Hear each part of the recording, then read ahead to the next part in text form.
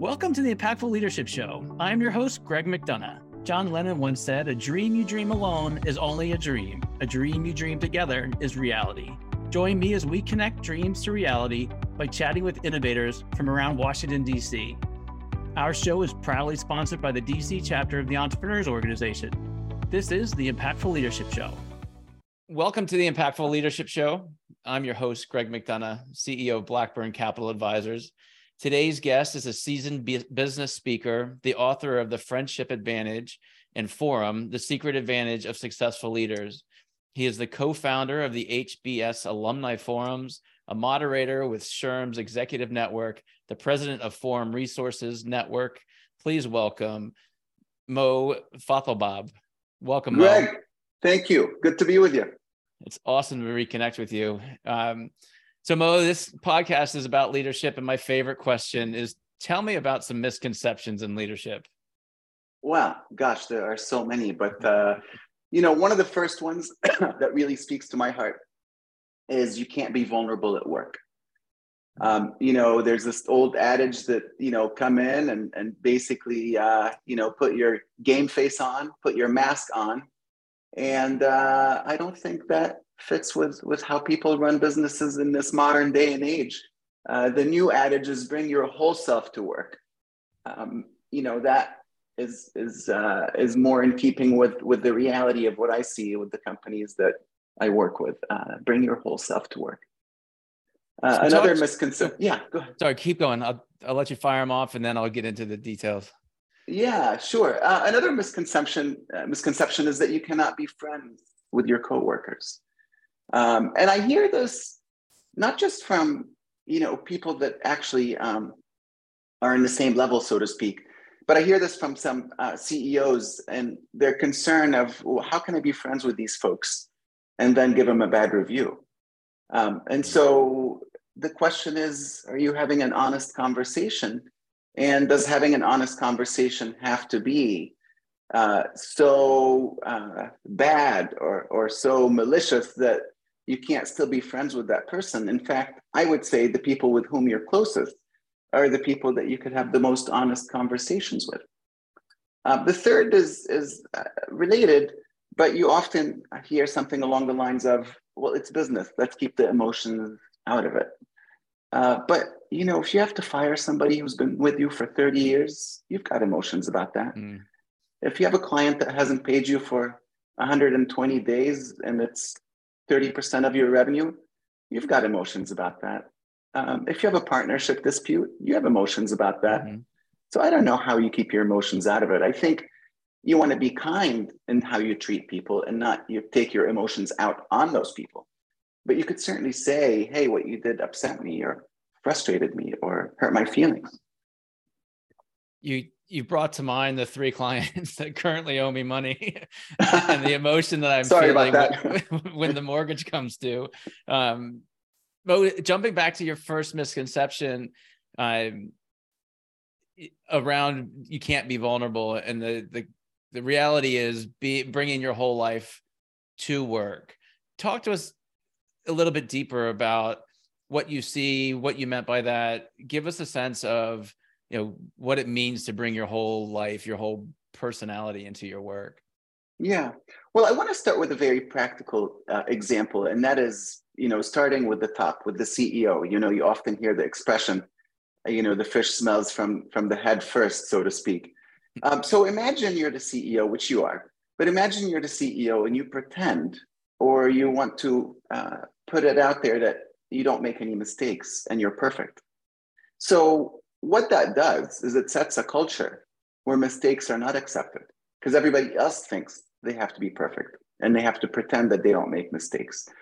And so then what happens is people cover up their mistakes and the company suffers and the clients suffer and the performance suffers.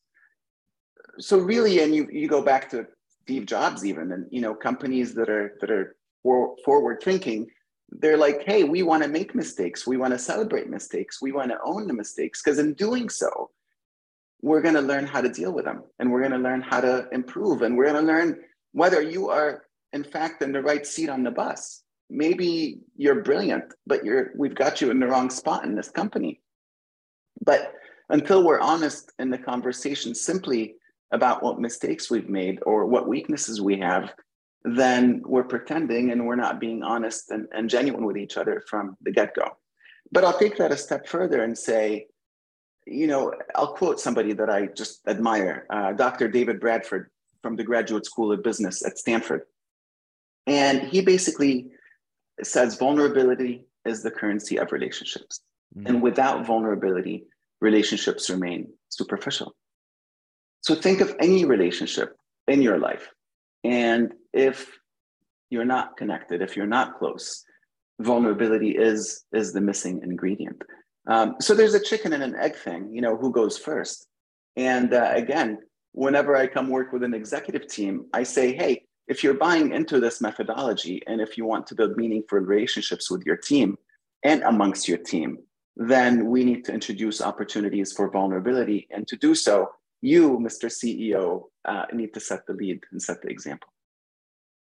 So I'm curious, I got to ask the follow on to that. How do you set that stage for vulnerability? You're working with a CEO of a business. They haven't shown vulnerability to their team in the past. Is there sort of a first step for those of us who don't want to open up and show that vulnerability? Well, first, I would say to you that, those CEOs that choose to hire us and bring us in already have had that conversation. And whether they've done it or not, they're primed. This is not something where we're going to be surprised in the middle of the day with the CEO saying, hey, I don't buy into this. That just doesn't work. So I would say people that choose to do this work with us have already some predisposition to say, hey, I'm willing to go there and I see the benefit. But once we're in the room, we start with confidentiality. Is everybody absolutely clear that everything we share here is going to be confidential? We talk about non-judgment. And so if you share something with me and I say something inappropriate or make an inappropriate face or say something judgmental of you, then you're going to be less likely to want to be open in the future. And then the third thing is we talk about vulnerability, and I have a conversation with the entire team, and it starts with, what does vulnerability mean to you? And people share different things. For some people, they say, well, it's a risk. It's a risky thing. I'm afraid to do it. Other people say, it's just being honest and sharing everything and telling your truth. But then, we talk about, of course, there's a risk. And of course, for some people, it might be painful. But what's the benefit? And quickly people say, well, that's growth. How do you grow if you don't put it out there? How do you get ideas or solutions or examples or other experiences if you don't put it out there? How do you get it off your chest? So you're only as sick as your secrets is something that one of our clients said years ago, and I've never forgotten it. You're only as sick as your secrets. And then, of course, somebody along the way will say, oh yeah, well, it helps us connect and have relationships that are meaningful. And I say, yeah. So now we've got the safety of confidentiality and non-judgment, and we have the why to be vulnerable. And then people are bought in. And once they're bought in, we could start with some meaningful conversation so people can get to know each other at a deeper level. That's powerful. And it obviously relates not just for business, but it's in your personal life, right? If you can set that stage of confidentiality, non-judgment, being vulnerable and identifying the benefits, if it's your partner, if it's your kids, that also pays its dividends by taking that similar approach. 100%. 100%. I couldn't agree with you more. It's a way of life. I will tell you, I learned this from my forum, which I'm now a member of this forum since 1991. It's an EO forum. We actually have our meeting today starting at 2:00. But here's the thing. Before I joined that group, I was not anywhere near this awareness and need and desire to be vulnerable and to be real. But being in this group has taught me so much. And it started with just that group. In the beginning, it was like, well, this is my tribe. This is the only place I feel safe to do this. But as I've come to get more comfortable in my own skin and be more comfortable with who I am, I started to be more comfortable in expanding the circles with whom I can be vulnerable in that way. And actually, when I work with any client, I have to set the tone, because it's do as I do, it's not do as I say. I could, I'm envisioning your forum experience at 2:00 today. Jumping back, Mo, to your second misconception around you cannot be friends at work. And then you also talked about having difficult conversations. Bridge that gap for us where, it's that awkward, you're the CEO, you've got to have a difficult conversation with an employee that you've been friends with on the weekends. Bridge that gap again for us I think it's really like a mindset shift of how do you think about that conversation in the greater whole of the relationship? Give us a little bit more detail behind that. Yeah, no, it's a great question. So I want to start with this. People in my world, in my work, I see two types of people: those that are conflict avoiders and those that I call bulls in the china shop. And yes, some people are ambidextrous, and the truth is, even for myself, and I'll just tell you, I'm generally speaking a conflict avoider. But I've learned through this work, I've learned the hard way that, just brushing something under the rug doesn't mean it goes away. And so what happens is, I let it go, and I blow up. And blowing up, I come across as a bull in the china shop, and it doesn't work. It doesn't work for me. It's not respectful to the person on the other side. Some people do that as their first, natural reflex. Some of us do that because we've reached a point of exasperation as conflict avoiders. But, the Dalai Lama says holding anger and saying nothing is like drinking poison and hoping the other person will die. And so, who's suffering here? If I'm the one struggling with what happened between you and I say nothing to you, who's suffering? Well, definitely me. You might be suffering for your own reasons, but definitely I'm the one suffering. And so back to this notion of, can I be friends with you and have an honest conversation with you? I call this having a real relationship. And the people to whom I'm closest in this world, whether it's professionally or personally, are the people with whom I am both vulnerable and able to speak openly when something isn't working for me, when I think I've upset you, when I think you've upset me, whatever it is. So let's take that to the CEO and to the workplace, and having friendships or connections or vulnerability with people with whom you work. It's the same thing. You can be friends, but you still have to be honest about what's going on in their relationship. And if you're not honest, you're actually not doing this person a favor, because often what I hear from CEOs is, well, I've let this go. And now, how do I fire this person if they didn't even have a clue that I've had any dissatisfaction? So it points back to this thing of, I avoided the conflict in the first place. It's very insightful. Mo, I'm curious about your self-discovery through the process of being the avoider. And I'm very similar. I love it. I love to avoid, just move on. There's something better to do. But eventually just the horns come out and you got to run through the china shop.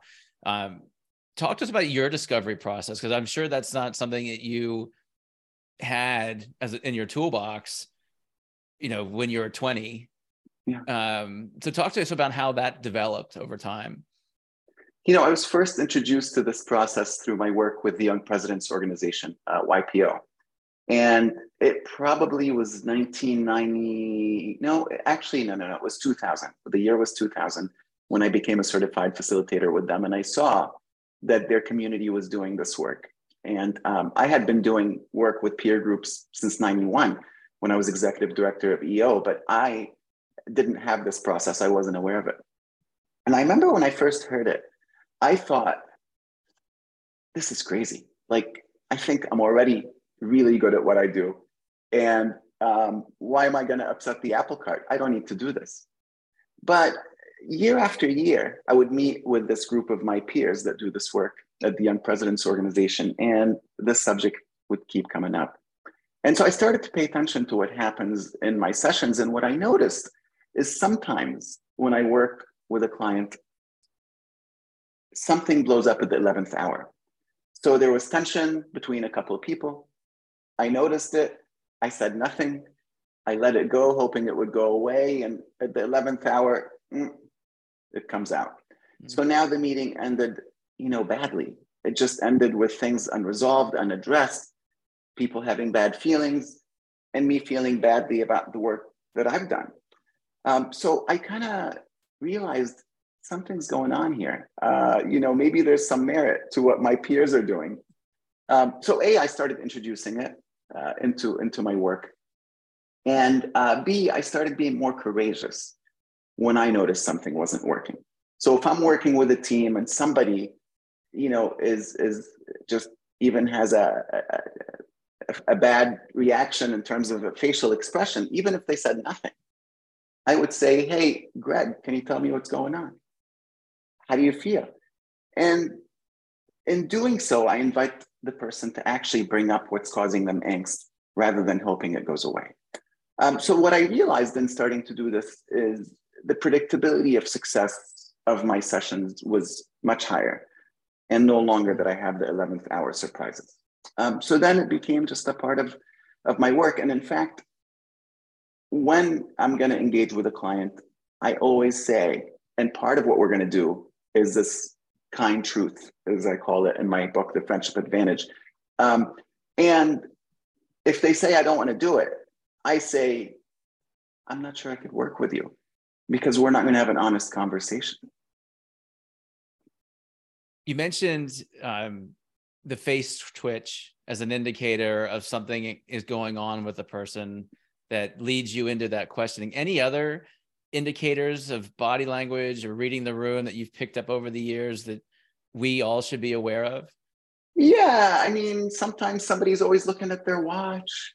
Somebody's always looking at their phone, which is just disrespectful. And you're not paying attention and noticing that other people in this room are investing their time to be with you.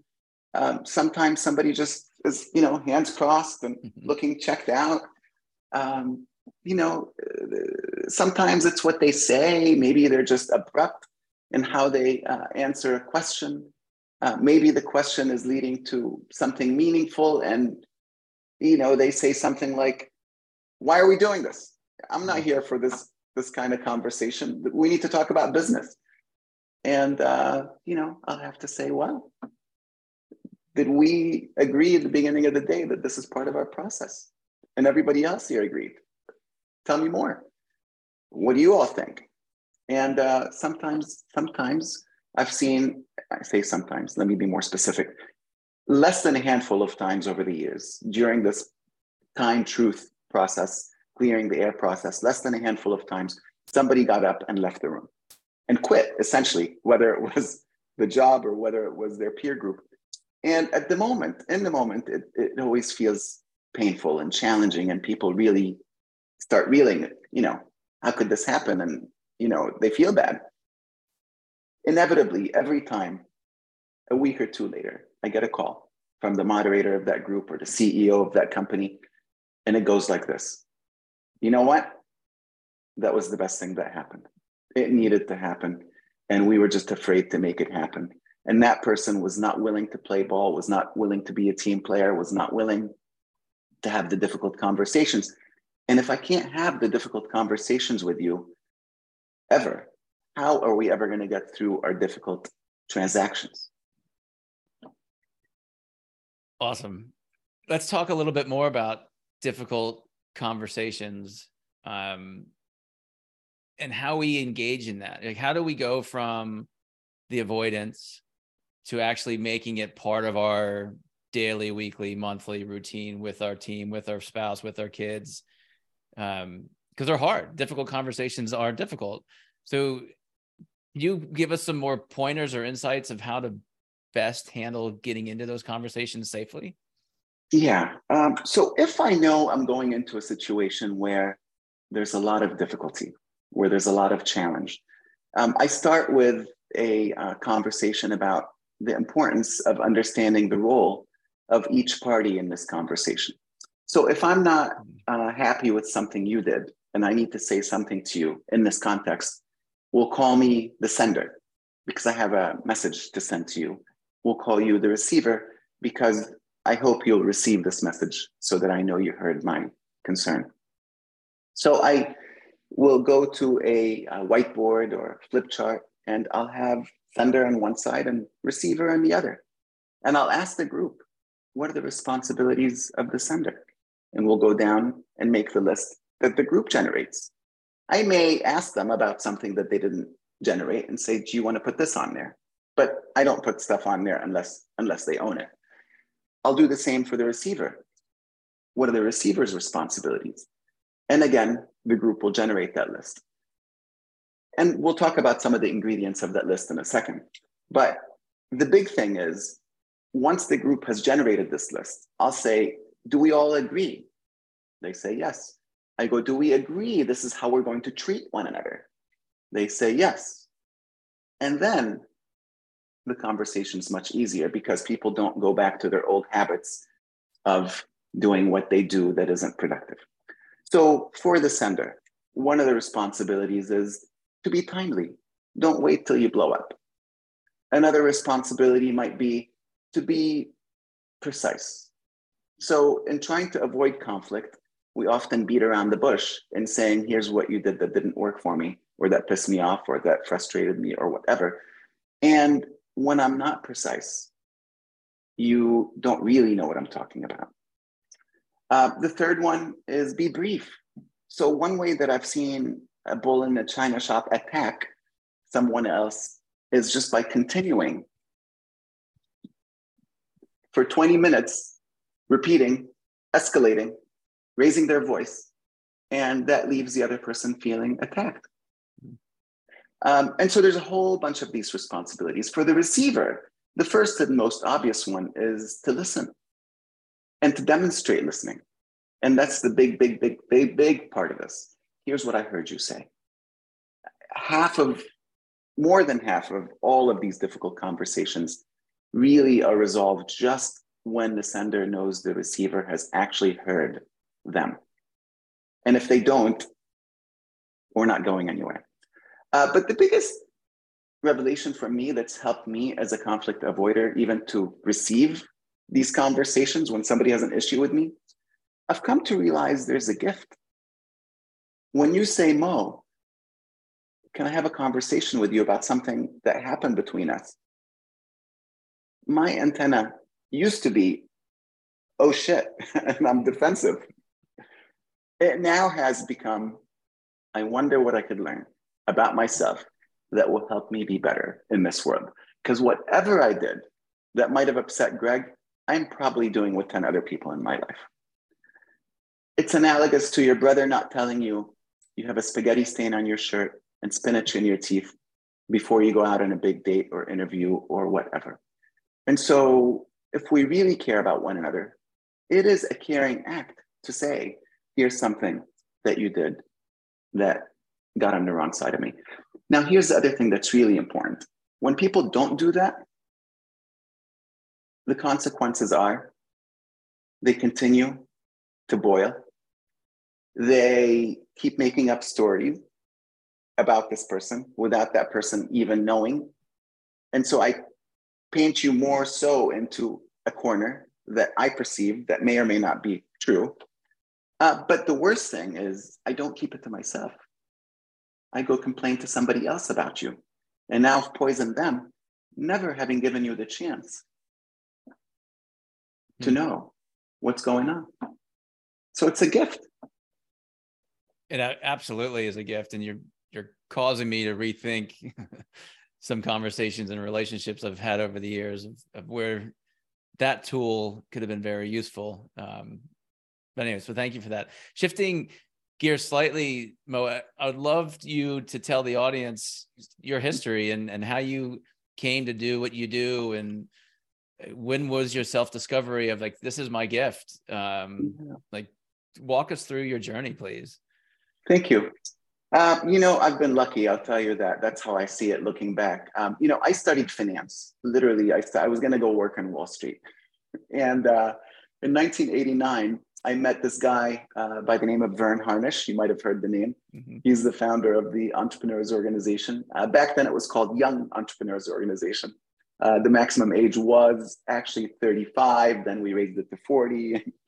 And then we started the graduate organization. And now it's just Entrepreneurs Organization, as you know, with no age limit. So while I was running EO, I was there from 90 to 97. I was executive director from 91 to 97. While I was running it, I learned this thing we call Forum, which is this peer group process through Young Presidents Organization with whom we had an affiliation. And you know what? From the very first training that I attended, I found myself sharing things I had never shared. I found myself in tears, but I also found solace. I found something that was very meaningful to me in a way that I had not expected. And within a few months, there was a group in Vancouver where the facilitator canceled like the day before. And this group called me up and said, Mo, we've got an emergency. What are we going to do? Everybody's coming to this meeting. Can you come do it? And I'm like, okay, I'll come do it. So I flew to Vancouver. I did my very first, training that I actually ran, and I just fell in love with it.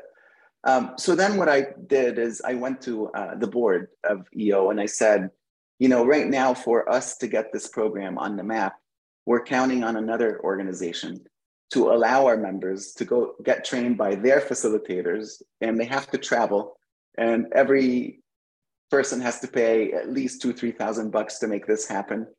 And I don't think we're going to get this, through to all our membership through this process. So can I take this program and the last two that I've attended, combine them into one day, and then go travel to the chapters and deliver this program to the actual forums that are going to meet together, rather than counting on some random member to go do this without having been trained properly? And they said, great, let's do it.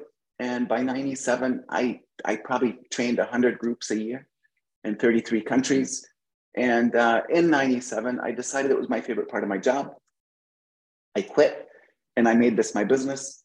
For the first 18 months, I lived in my mother's basement and racked up $30,000 of credit card debt because the business didn't ramp up fast enough.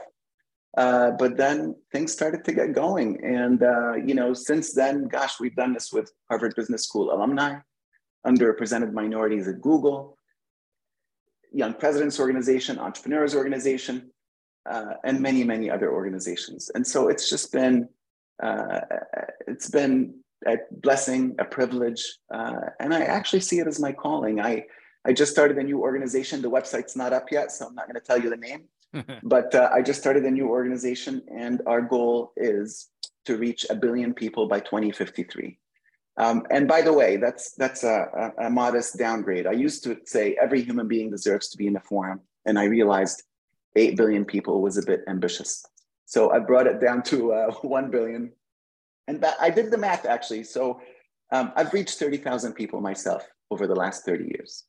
And so 1 billion divided by 30,000 is 33,333 facilitators. So I see the path. But I think the world would be a better place. And I'll tell you why I think that. Because, when you look at your forum, I look at my forum. And the people in that forum are not, they're wonderful people that I love, that, they know everything about me. They're not necessarily people I would have chosen, because we choose people based on who's like us, who we hang out with, as people that we essentially feel like they're the same version of us in some way. But to learn and to grow, you want to surround yourself with people who are not like you, who are people who think differently and see the world differently. And so, back to this group, it's been life-changing. Because of my forum, I have my father in my life today. Yeah, I hadn't talked to him for 10 years at one point. That's just one example of many. But there was a period where I hadn't spoken to him in 10 years. And honestly, I didn't think I was ever going to talk to him again. And one of my forum mates lost his father. And we went to the funeral because, you know what? We're very close. We go to all the weddings and funerals and bar mitzvahs and bat mitzvahs and everything. So we went to the funeral, but the meeting after that, he came in with the eulogy and he said, I want to read it just to you guys. And then he shared, all sorts of pains that he had. And he was in tears. And next thing I know, 4 of us are in tears. And I was in tears. And I was like, oh God, I better call my dad. And it's that single meeting that I credit to the fact that I have my father in my life today. That is so powerful.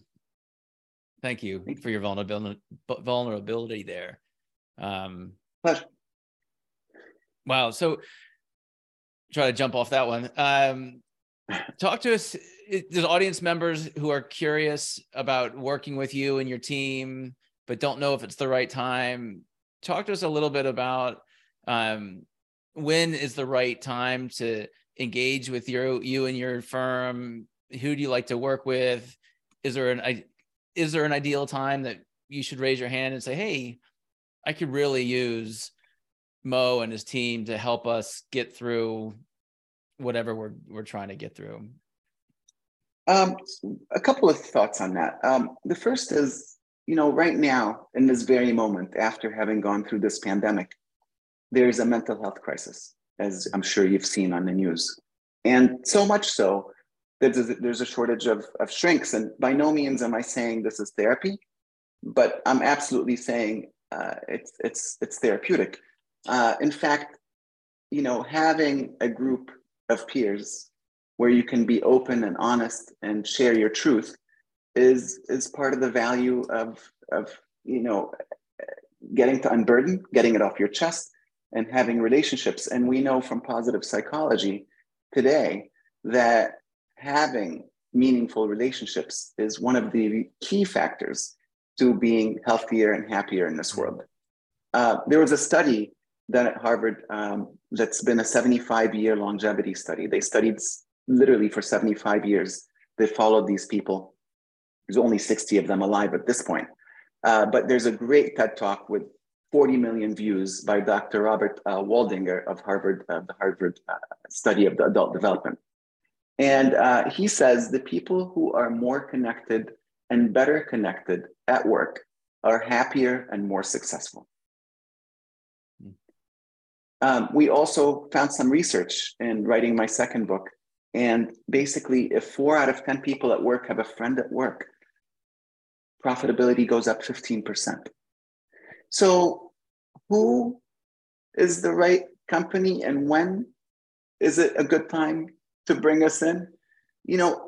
I think any company where they see the value of having open conversations, real connections, and meaningful relationships, where the CEO subscribes to and is willing to play by this and to cascade that as the culture of how that company operates, is a good fit for us. Because part of what we saw in many companies that we worked with, and in fact, even in our work with Google, the people that were part of these peer groups in surveys said things like, I love the culture of these peer groups. I wish that culture was mirrored throughout the company.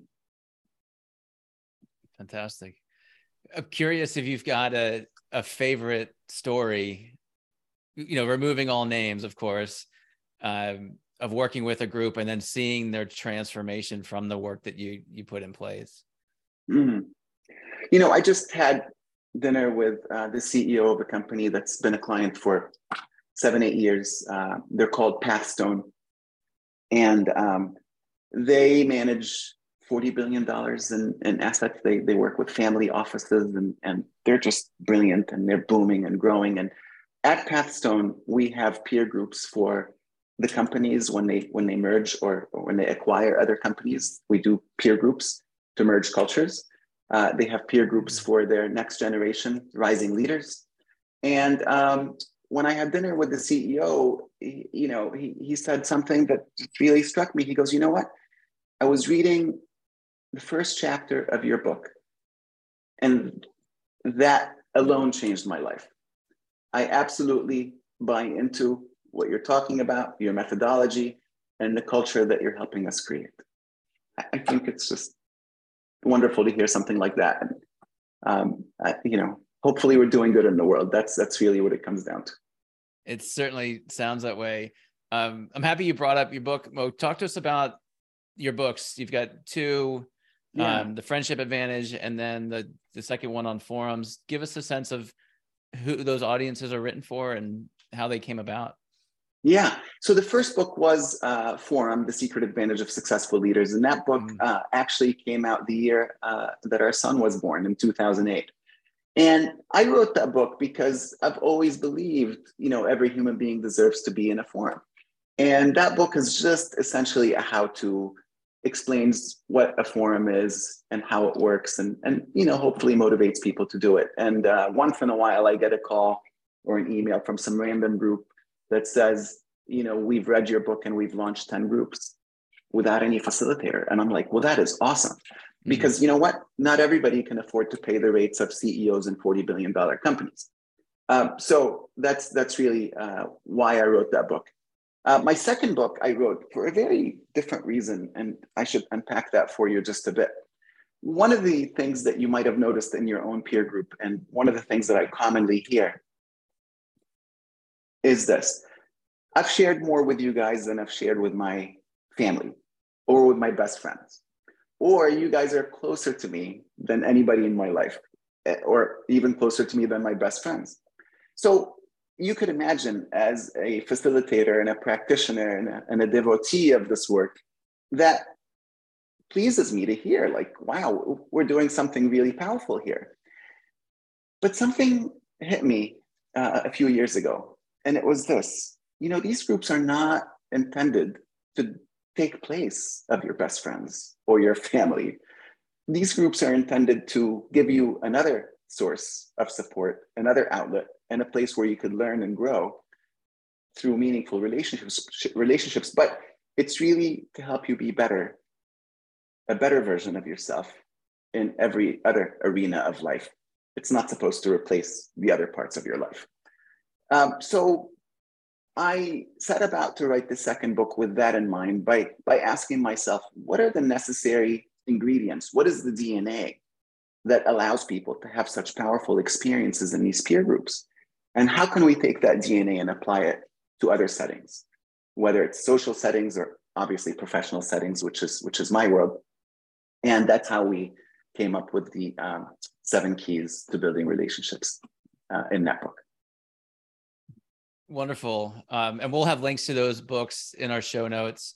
Mo, audience member wants to get in touch with you. What's the best way for them to reach out? Our website is forumresourcesnetwork.com. And I'm also on LinkedIn, Mo Fathelbab. And those are probably the 2 easiest ways. Awesome. It's been fantastic having you on the show. I loved your insights about bringing your whole life into your business and opening up that vulnerability, which leads to stronger culture, celebrating mistakes. I love your quote about you're only as sick as your secrets. That really set in. Mo, it's been wonderful having you on the show. Your insights and the work that you're doing is truly having an impact on this entrepreneurial community. And I look forward to you reaching that $1 billion mark. 1 billion people mark. Sorry. I'm a finance guy, so that's immediately where my mind went. Hey, $1 billion wouldn't be bad either, but I think I'd rather impact 1 billion people. Thank you. Thank you, Greg. It's been a pleasure being with you. And for those of you in the audience, if you picked up something from the show today, we ask that you share it, subscribe below. Would love to keep you in this content and the community together. So thanks again, Mo. It was great to having you. Thank you, Greg. Great to see you. And that's a wrap, my friends. Thank you for spending your time with me. For show notes and other episodes, visit us at impactfulleadershipshow.com. One last food for thought. Walk on with hope in your heart, and you'll never walk alone.